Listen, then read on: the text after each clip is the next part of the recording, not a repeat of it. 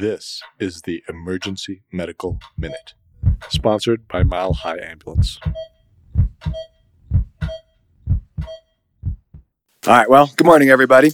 I think that we've done a pretty good job of starting to address opioid use disorder and recognizing people who have problems with long-term opiate use and trying to prevent problems by getting them to long-term treatment and starting Suboxone or buprenorphine from the emergency department to kind of really treat their use disorder.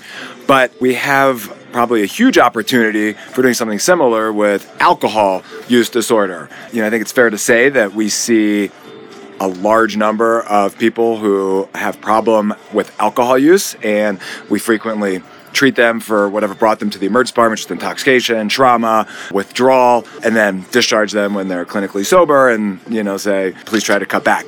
But there's several treatment options for anti-craving and trying to actually help people who might want to stop drinking. And we could easily start prescribing these, and one of them is Naltrexone, which is a interesting medication. It's actually kind of like a long-acting oral naloxone, and it prevents craving, and it's generally very safe and can be a very reasonable thing to start. Gabapentin is another option, something that we treat a lot for, nerve pain or other things. Gabapentin can prevent alcohol craving. So I think a lot of times we get people and sign out who are just sobering up in the emergency department, and it would be very reasonable to, as we're getting ready to discharge them, ask them if they think their drinking is a problem. Do they want help potentially trying to stop drinking, and offering them medications to help with their long-term alcohol use would be a very reasonable, safe thing to start in the emergency department. So, I think it's something we could do better. Any questions, comments?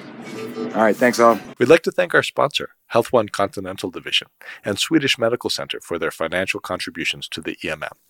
Donations from them and listeners like you make it possible for us to fulfill our mission of producing and spreading free medical education to the masses. If you enjoy our show, please consider making a one-time or recurring donation to help cover our operational costs and keep the EMM awesome. Click on the link in our show notes to make a donation. Thank you for listening.